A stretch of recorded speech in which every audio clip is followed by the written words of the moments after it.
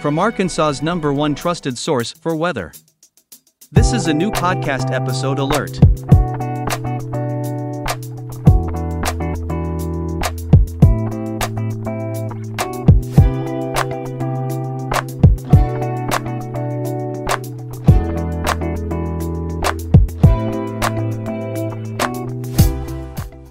Hey everyone, welcome to yet another podcast episode with Chief Forecaster Cameron and Founder Derek. And once again, so we've talked about a little bit about March 31st here in the past. We've also talked about, again, the our Chasecation as well. But, the one event that really kind of started our year off was the tornado that many people know about, the Rolling Fork, Mississippi tornado back really the week before the Little Rock tornado back on March 24th. Yeah. And this was one of those days. Definitely. Just from a forecaster's perspective, this forecast kind of took a lot of leaps and bounds there. And, a lot of people... back in March, when this was all going on, this was before, the Little Rock tornado and everything, there was a lot of forecasting. You were kind of a weird position when you were trying to forecast, because leading up to this event, we had a lot of events that were, underperforming, didn't do as big as we thought it was going to be and everything like that. So, naturally there was a lot of complacency with it. Oh, they said it's going to be a severe threat. That's going to happen. Everything was fine. This event, for Arkansas's perspective, was somewhat of a blessing for Arkansas, because it, model data had a majority over the state, had this big outbreak that we were looking at. The majority of that period, starting at, I believe, day 5, as early as day 5 from Storm Prediction Center, we had a slight risk in place for much of Arkansas, and then, it went from slight to enhanced to a moderate, and, there was a lot of concern, especially for our folks from Central and Eastern Arkansas. Well, during the day, we had a lot of morning rainfall, and I mean a lot of morning rainfall that kind of threw the wrench in the forecast, and, a lot of people, when you look back to that event before the Little Rock tornado. After the Little Rock tornado, a lot of people were like, oh wow, this event could have been a lot worse for Arkansas. But before the Little Rock tornado, there was a lot of people that were, upset or just not even paying attention, because they thought, oh well, severe weather is not going to happen this spring, I'm not worried about anything like that. Well, unfortunately, it was Arkansas's gain, but Mississippi's loss. We were chasing that event. We started in Lake Village in far southeastern Arkansas, and there was actually a tornado warning here in Arkansas during that event, and we ended up chasing it, went into Mississippi. I do believe that storm ended up producing a tornado, I believe, up there in northern Mississippi, as it emerged out. But Arkansas just got, blessed with a combination of a lot of things, morning rain, and also the timing. Yeah. It sped through Arkansas throughout the day before you got all your ingredients in place. So Arkansas, and not only that, but typical, as what's very typical with the March events. Yeah. Your warm front didn't lift north. That's right. So you were in the 50s and 60s. Yeah. In central and northern Arkansas, while you were in the 70s to near 80 across much of Mississippi. There was what we call a lot of mixing going on across much of Mississippi and Louisiana. And then, of course, I remember when we were driving out of the metro down into southeast Arkansas, you went from, we were wearing jackets and stuff coming out of the city. And then once we got down towards, like, Dumas and DeWitt and Lake Village, it got humid. Humid and hot. But we had to get out of those jackets, yeah. But at the same time, when that first tornado warning went off, we felt the warm front going back and forth and back and forth. Yeah. And that was when we realized, okay, we need to be on the other side of the river. Yeah. Because you can feel the cold air. You can feel what we call a confluence band. And that confluence band was basically, your separation of your cold air, of your cooler, more stable air, and then your warmer air warm, moist, and unstable air at the both at the surface and aloft. Yeah. And when we realized that, okay, this is all coming in, rain, stuff like that, outflow, etc., helped to stabilize much of the state. That was when, attention turned towards Mississippi, and, March is notorious for Mississippi outbreaks. February, March, those tend to be your Mississippi outbreak events. Yeah, southern Texas, eastern Texas, Louisiana, Mississippi, Alabama, those areas, typically, if you go climb on, those are the areas you're going to see the biggest threat of seeing severe weather and significant tornadoes. So, yeah. But as we went through the afternoon into the evening, we quickly moved out of Lake Village. Yeah.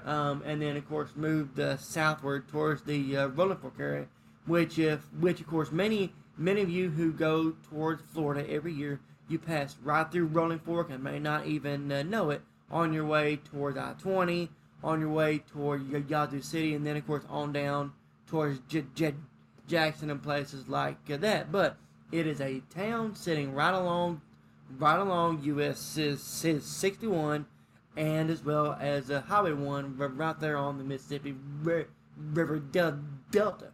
Now, as many of you know, you go right through it. It's a small town. Has a couple of restaurants, a few stores, post office, places like that. Most of the town is off of the main road. Was. And of course, we'll go into more of that in just a bit. But, this afternoon was really particular because we were watching the atmosphere transpire. We saw storms start to develop. It was developing down around the Lake Providence area. Yeah. Lake Providence on down south of Shreveport area is where it first formed early in the afternoon. And we watched it traverse across Louisiana, was kind of producing, kind of not. And then, as it got closer towards dark, this is when your ingredients really came together. Your jet was a little bit slower coming in, so you kind of didn't have all the ingredients in place during the day, which is very common in Dixie Alley. You don't get very many. Unlike March 31st, this event was a very common Dixie threat, being near or just after dark. Now, if you had fast forwarded this to May, it would have been before dark. Yeah. But because it's in March, 7 o'clock at night, it ended up being a nocturnal event. Yeah, and if it was in May, I would probably dare say it probably would have been a little bit further to the west too, because you have your southeast ridge start climo speaking. You have your southeast ridge start coming in and stuff like that. So it would have been a little bit further to the west. But in March, you still have somewhat of what we call a progressive pattern, and you always just kind of take an effect like, hey, the system can slow down just a little bit, or in Arkansas's case, I actually sped up just enough to get it out of Arkansas's hair. But Mississippi had to, somebody has to deal with it, no matter where it ends up. Someone has to deal with it at some point. It's like a ticking time bomb, but you're just passing it around. Like, hey, is it going to come through me first, or is it going to be you, or something like that? So that's just that's kind of how it is. But unfortunately, on this night, so it, and I remember it well. So we were coming down Highway 61, and I remember Cameron saying, "Well, because this is when the warning had just gone out for the town," and I remember we were coming in out of the north, just because of where we were positioned in addition to Lake Village earlier in the day. And I remember there were two separate highways, one just south of Rolling Fork and then one kind of just north of Rolling Fork. So we took the highway just north of Rolling Fork that went east, and that eventually would have gone on towards the I-55 area, and then on up along the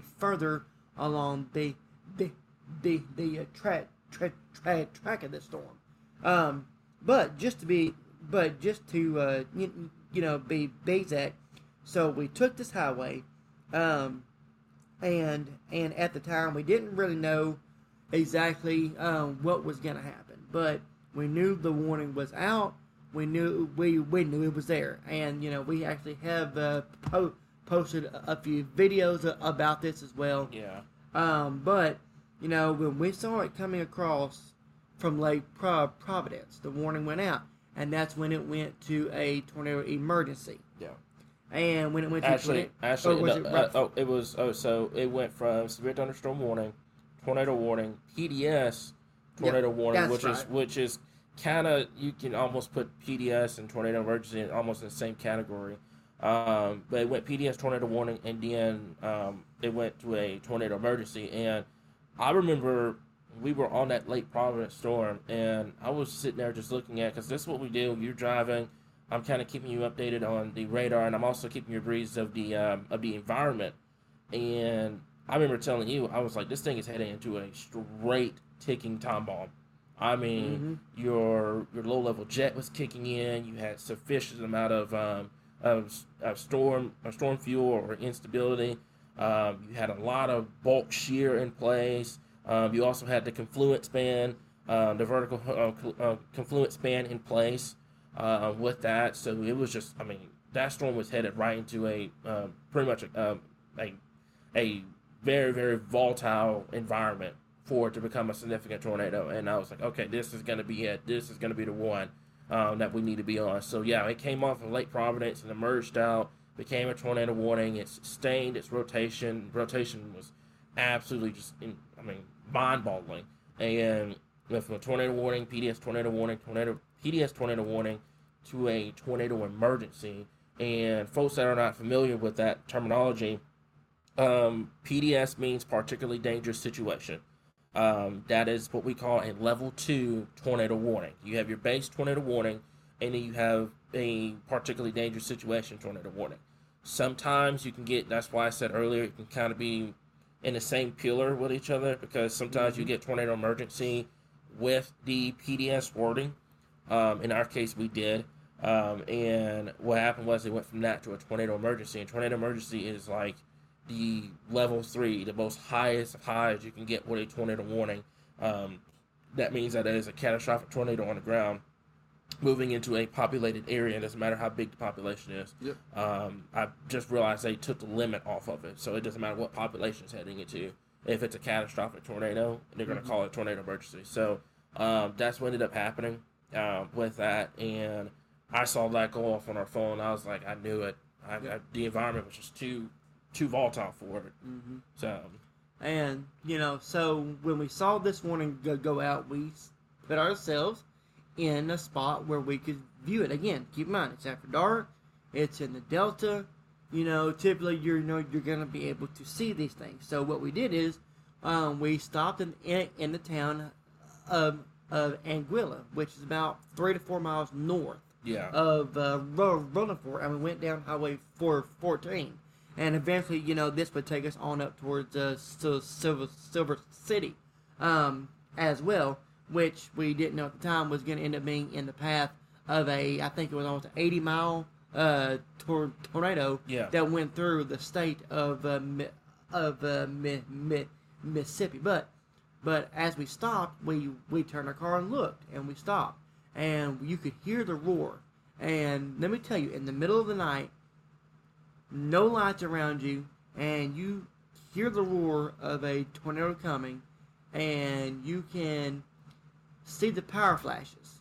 Yeah. And the crazy thing about this is that you could almost hear the distant screams as well. Yeah. And this is an event, I've been chasing for 15, 18 years. And this is one event that I will never forget. It shook a lot of chase as well, but especially us as a team, just because you could hear everything going on as it was happening. Yeah. We were close enough to hear it, and I remember Cameron saying, we got to go. And, I was trying to figure out why it's saying we got to go. Then we saw the power flash.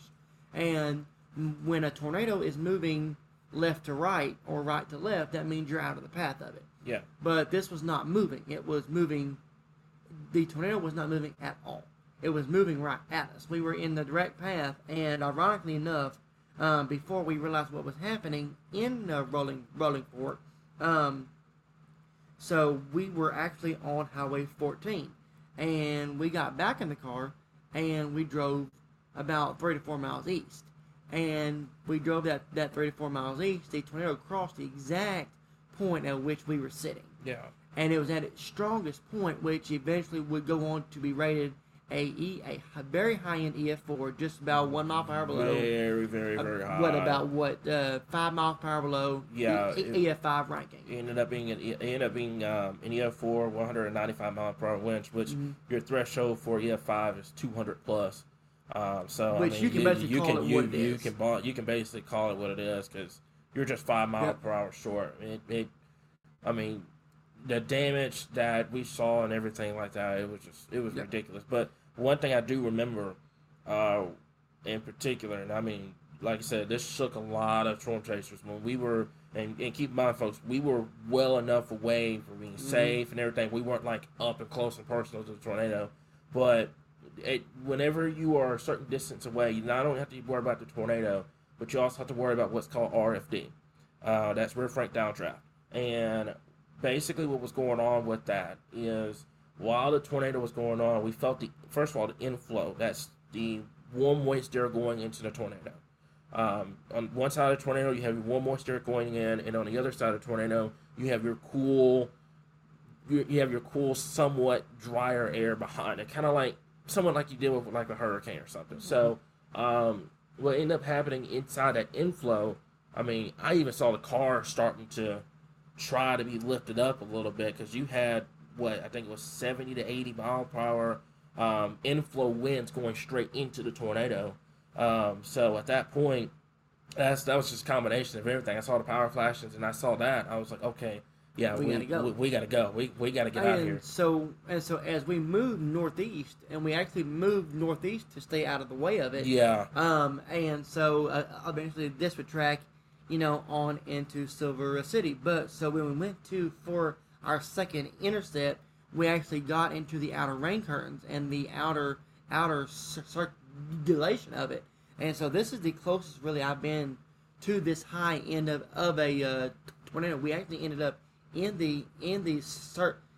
basically the outer edge of it. Yeah. The rain was coming around and you couldn't see. At this point, it had gotten wrapped in rain. But the only reason why we knew where it was, you could still hear the roar, and you saw a few more power flashes lightning as well. Yeah. Lightning kind of illuminated. I know it was rain wrapped, but lightning kind of illuminated where it was, so we had a pretty good read on it. And so we kept going. What was that road that we were on? This was before we intercepted the tornado. I think it was a crossroad. Yeah. I know it was 14 north. Yeah, it was a 14 and like a little gravel. Yeah. Gravel road. Yeah. Folks, this is, and I know we have a lot of people that are listening in that are like, weather enthusiasts or even storm chasers. That intersection right there was the difference between life and death. You had gone north on 14. That was our escape route. And this is what we do. This is why east on 14 was our escape route. Yeah. East was east. Okay. East was your escape route. I think it was, what was it? Towards the tornado. North. It was north. So the gravel road was going north towards the tornado. Okay. Yep. Got it. And that's the road we got on first. Yeah. And then we realized, and I was like, okay, there was a road back there. Let's go. So you had an intersection right there. You go east, you got out of the path. But if you would have kept going, it'd have took you straight to it. And most cases when you're storm chasing, and we talk about this even before we even go out, we gotta plot escape routes. Like, hey, what kind of roads are here? This road may come and play later on, or something like that. So that's something that, if you're a storm chaser or something like that, if we always recommend that if you have an escape route, always use it. Because, that tornado, you had several lives lost during that and everything. So it was close. It was close. One of the closest ones I've been to.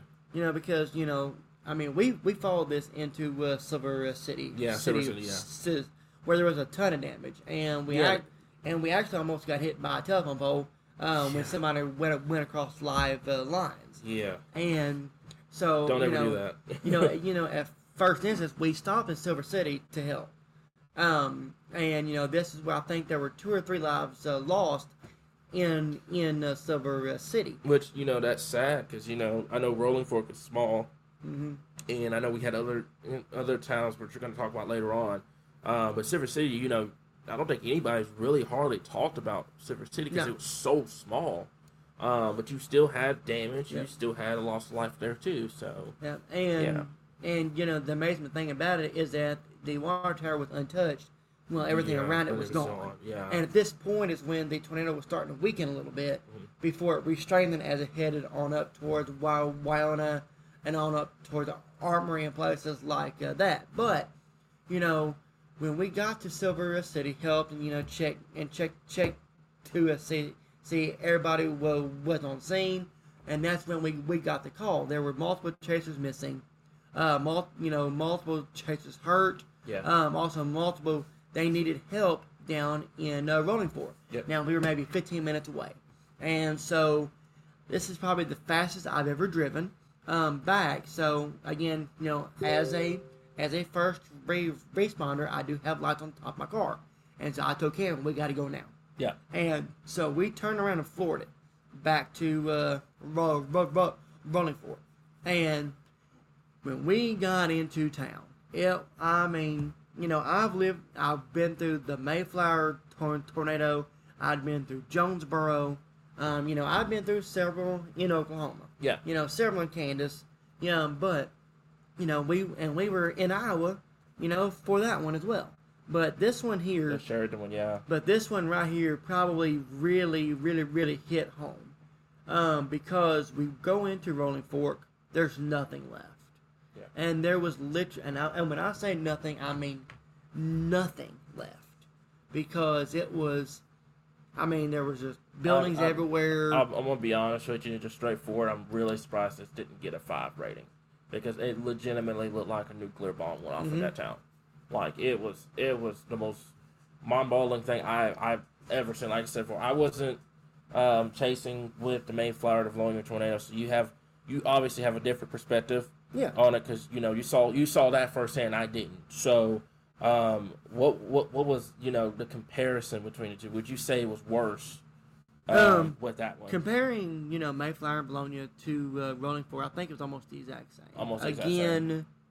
Again, the Mayflower balloon in 2014 was a EF4, but it was a lower end EF4. So you keep in mind you're talking low end versus high end. You're talking almost EF5. Yeah. Same thing. Anchor bolts bent or snapped. Stuff like that. Houses wiped off their foundations. And unfortunately, with this event, with the Rolling Fork tornado, is you had a town very similar to the Mayflower and Valonia area. Actually, it really reminds me of Rolling Fork and Silver City. Kind of remind me of that Mayflower and Valonia, because Mayflower took a lot more damage, but Valonia, took the brunt. Yeah. And it was kind of flip-flop, with Silver City being more like Mayflower. Yeah. And then Rolling Fork being more like the Valonia area. But regardless, when we got into town, obviously traffic was at a dead halt. And, I have pulled many people out of rubble. There was, I think what really hit home was there was a restaurant there with a trailer park behind it. Oh. It was full of people. Yeah. The restaurant was full of people, and multiple people, unfortunately died in this event, and we learned that later they put bodies out of the restaurant days later. But it was a brick establishment, one of the best diners on the Delta in Mississippi as well. And so cars had been tossed into the restaurant while they were trying to take cover. Just one of many stories that we heard from this event. But I remember when Cameron and I were trying to search and rescue throughout the trailer park behind this, and this is what really got it, is because you didn't have a part of it. The entire trailer park was gone. There was nothing left. And, we were pulling, we unfortunately were pulling deceased bodies out left and left and right. And some of those, some of those people, you know, the way they were positioned looked like they were actually trying to get to shelter. And the scary part about it, and this is kind of a combination of everything. The tornado hit the tornado hit the tornado siren before it went in town, I believe. Yeah. And those folks, this is the siren was their way of warning. Yeah. This is not like Little Rock or El Dorado or Pine Bluff or anything like that. This is like very, very, very, very, very, very small town Mississippi that a lot of us back in the day grew up in, especially if you're like we like kind of our background kind of we grew up in. You just had your sirens, you had your basic cell phone, you had your basic stuff. You didn't have all the new technology and everything because it wasn't like a big established town like Little Rock is. But that's what happened. A siren got taken out, and those poor folks, I mean, they probably didn't even know a tornado was even coming. Like, I think what ended up happening is, and this is like the worst case scenario, a tornado hit the siren right as it was trying to go off. And when that happened, I mean, somebody was probably in a restaurant, they probably briefly heard it, and they were like, what was that? And then that was it, because the siren was just gone. And, a lot of people were saying they didn't get, alerts on their phones, anything like that. I mean, because there was a cell phone tower on the outside town. And they got hit. And the tornado took out the cell phone tower first. Yeah. And so nobody got the alerts that went off. And so they didn't get alerts. That then the sirens didn't go off. And so it was just a combination. It was a worse combination thing. I think a total of 25 people died. Just in Rolling Fork alone, or something like that, or 25 total. But in this 180-mile long track tornado across the state of Mississippi. Yeah. But nuts. That night to me really stands out just because of the amount of destruction over such a large area in such a small town. Yeah. And we're not just talking about we're talking about brick buildings, well established buildings. And the downtown area looked like a complete war zone. Yeah, it was. The next day and first light really, really set the stage for what we, didn't really expect. But some of the worst stories I think for me was having to tell a father, hey, we found your son, who had just gone to spend time with his friend, and or telling a son, hey, we found your dad over here, telling, just the stories, that you lived through. And there was this one mom that she had lost her son, and I will never forget this, man, because it kind of struck a little home, especially with me, because, it was like Rolling Fork. If you grew up in El Dorado, I mean, obviously El Dorado's now bigger than that, but El Dorado didn't used to be that big.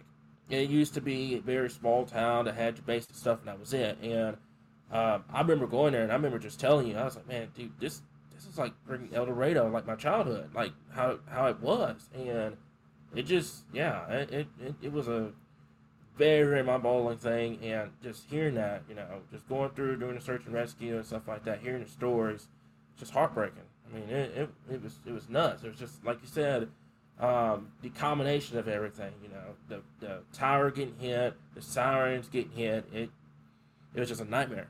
It was a nightmare situation, and like I said, unfortunately, we did lose those lives and stuff like that. And and then we talked, the next day with several folks, who were involved with a teacher who lost students, students who lost a teacher.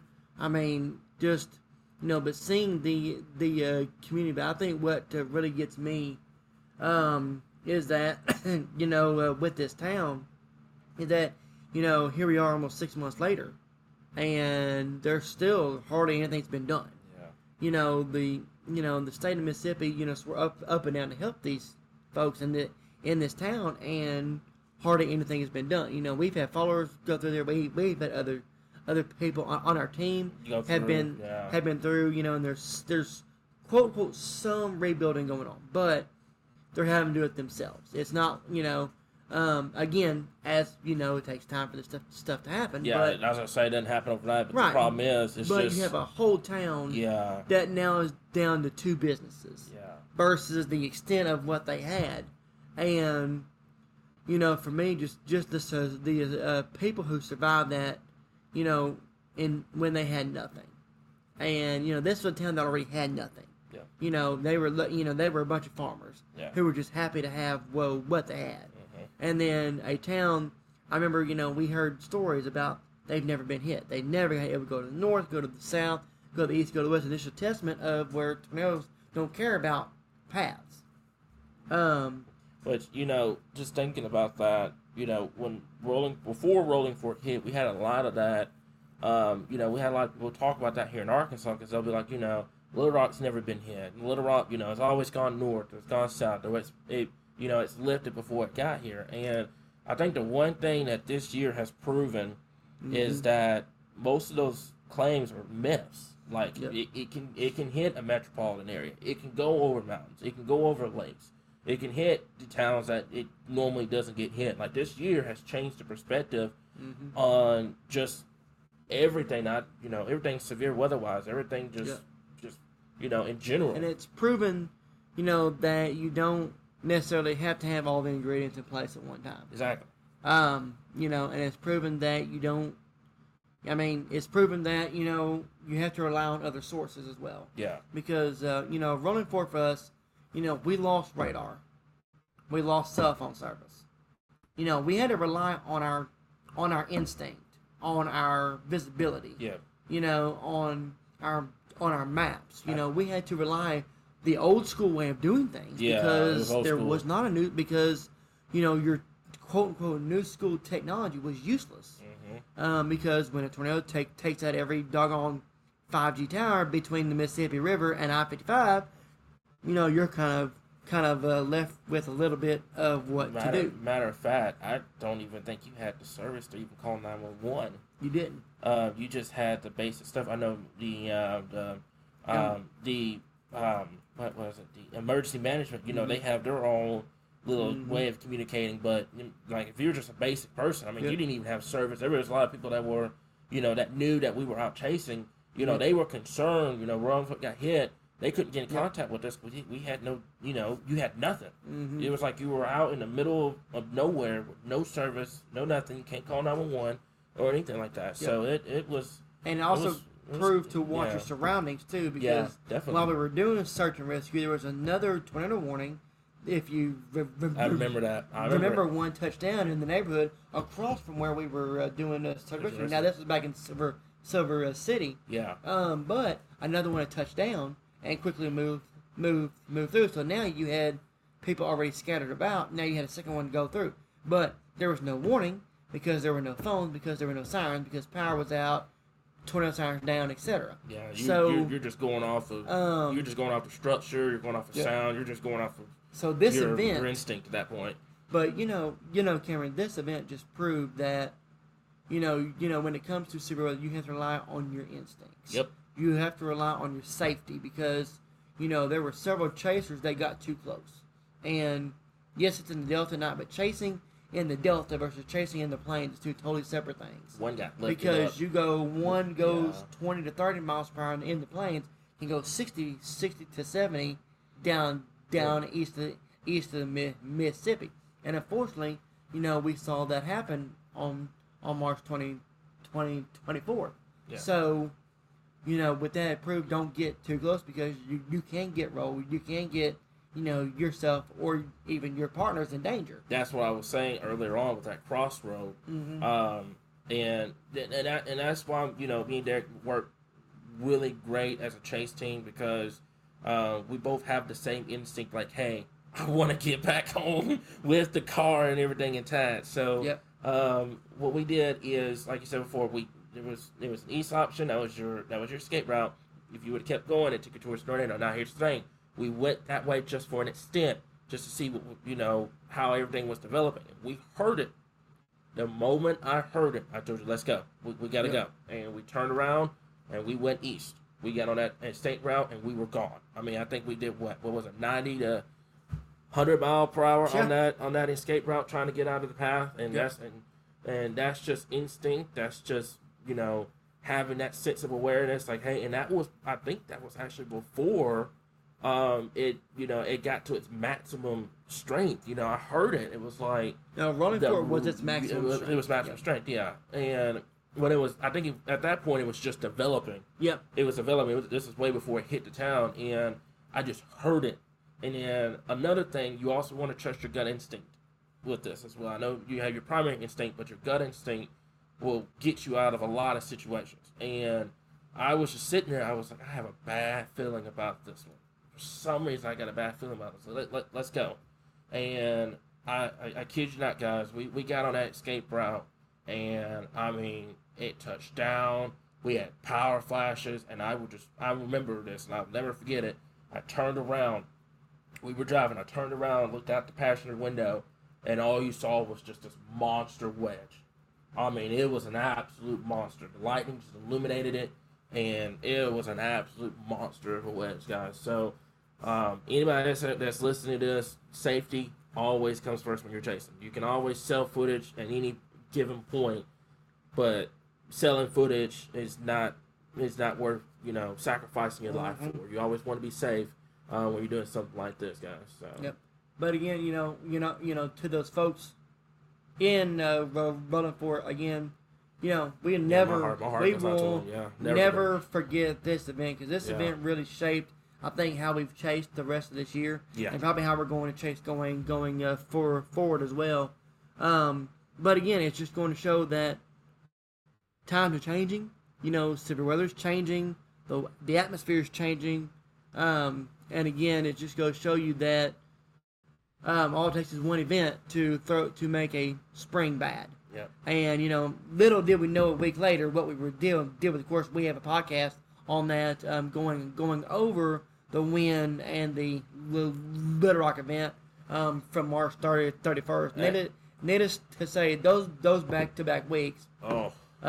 really kind of racked our brains a little bit. Yeah. And a whole lot of chasing done. But it was a whole lot of effort put in. And unfortunately, though, between the two events, we had a total of 28 lives lost in two events. Yeah. And the thing about that was, during the March 31st event, Little Rock, just after, I think this was like as your 24th, you're about 7-8 days away removed from the Rolling Fork tornado. And, from a forecaster's perspective, because I doing both forecasting and chasing, it takes a lot of mental fortitude to package yourself back up and get yourself back on that horse and say, hey, you gotta cover these folks, because these folks are depending on you. And the one thing I just kept hearing before the Little Rock tornado went down was a lot of people were, just like, hey, this is not gonna happen. It's gonna, don't worry about it, stuff like that. I was like, guys, we cannot do that. We cannot afford to let our guard down. This is why we stress so much 24/7 when severe weather strikes. You always got to be prepared, no matter the circumstances, because Rolling Fork hit so close to home. And then, unfortunately, we had, the Little Rock tornado, the wind tornado, just about 8 days removed from that. And I was just telling people, I was like, you got to be weather aware. If severe weather busts, that's awesome, that's great. But in that situation, I mean, it was just, try to package yourself up and get back to that horse was not easy. And little did we know what we would see going forward through the rest of spring. Yeah. And we've seen more EF3, EF234s this year than we've seen in the previous 10 years combined. Yeah. And that just goes to show you that, hey, and we're gonna have a whole podcast about this coming up. El Nino, when you go to an El Nino pattern, El Nino tends to produce some of the worst severe weather across this part of the country. Yeah. But again, obviously, we're gonna have a podcast on that coming up as well. Then of course, obviously, we're gonna have a podcast coming out as well, going over our 21 event as well. We hope Snowmageddon. Yeah. And then of course, obviously, we're getting into football season as well. coming up soon. We're going to talk a little bit about what weather and the forecasting impacts it has on both the baseball seasons and the football season around the state. Not just for our colleges, but for our minor league teams, stuff like that as well. Definitely. But again, obviously, we do want to give a shout out, to our sponsors, Crown Mile Ranch, local roofing and construction, Natural State Wireless, Diamond State Dent, removal, and and BBB Arkansas. Without them, none of this would be possible. Definitely. And also want to kind of give a quick shout out to our awesome Patreon supporters, Jesse Smith, Tiffany Dyson, Pam Webb, Brett Wolf, also Amy Smith, and the rest of our Patreon supporters, guys. As always, we wouldn't be here doing all of this if it wasn't for our Patreon supporters and our sponsors. We love doing this, guys. We love giving this information out for free and everything. I do want to kind of throw a shout out real quick. If you are interested in either becoming a Patreon supporter, or if you have a business and you want to become a sponsor, send us an email, arkansasweatherwatchers@gmail.com, or you can always find that Patreon supporter link in the comments or wherever you listen to this in. So other than that, guys, like I said, one more thing I want to throw out is Rolling Fork. There's a lot of survivors, not even just in Mississippi, but in Arkansas too. There's a lot of people that they refuged out of Rolling Fork and came to Arkansas. My heart goes out to them. The entire team's heart goes out to them. Rolling Fork, and we will rebuild, and we will be stronger than ever. Yep. Rolling Fork, Silver City, Amory. I actually did a more video over this immediately after as well. Yeah. But for our folks at Rolling Fork, Amory, Silver City, Wynona, our hearts could go out to you as well. Same thing for our folks in Little Rock and Wynn as well. Yeah. Anyone that's been impacted by severe weather this year. These two events really kind of set the stage. We have a podcast on both of them now. Our hearts go out to you as always. Mississippi strong, Arkansas strong. We will rebuild.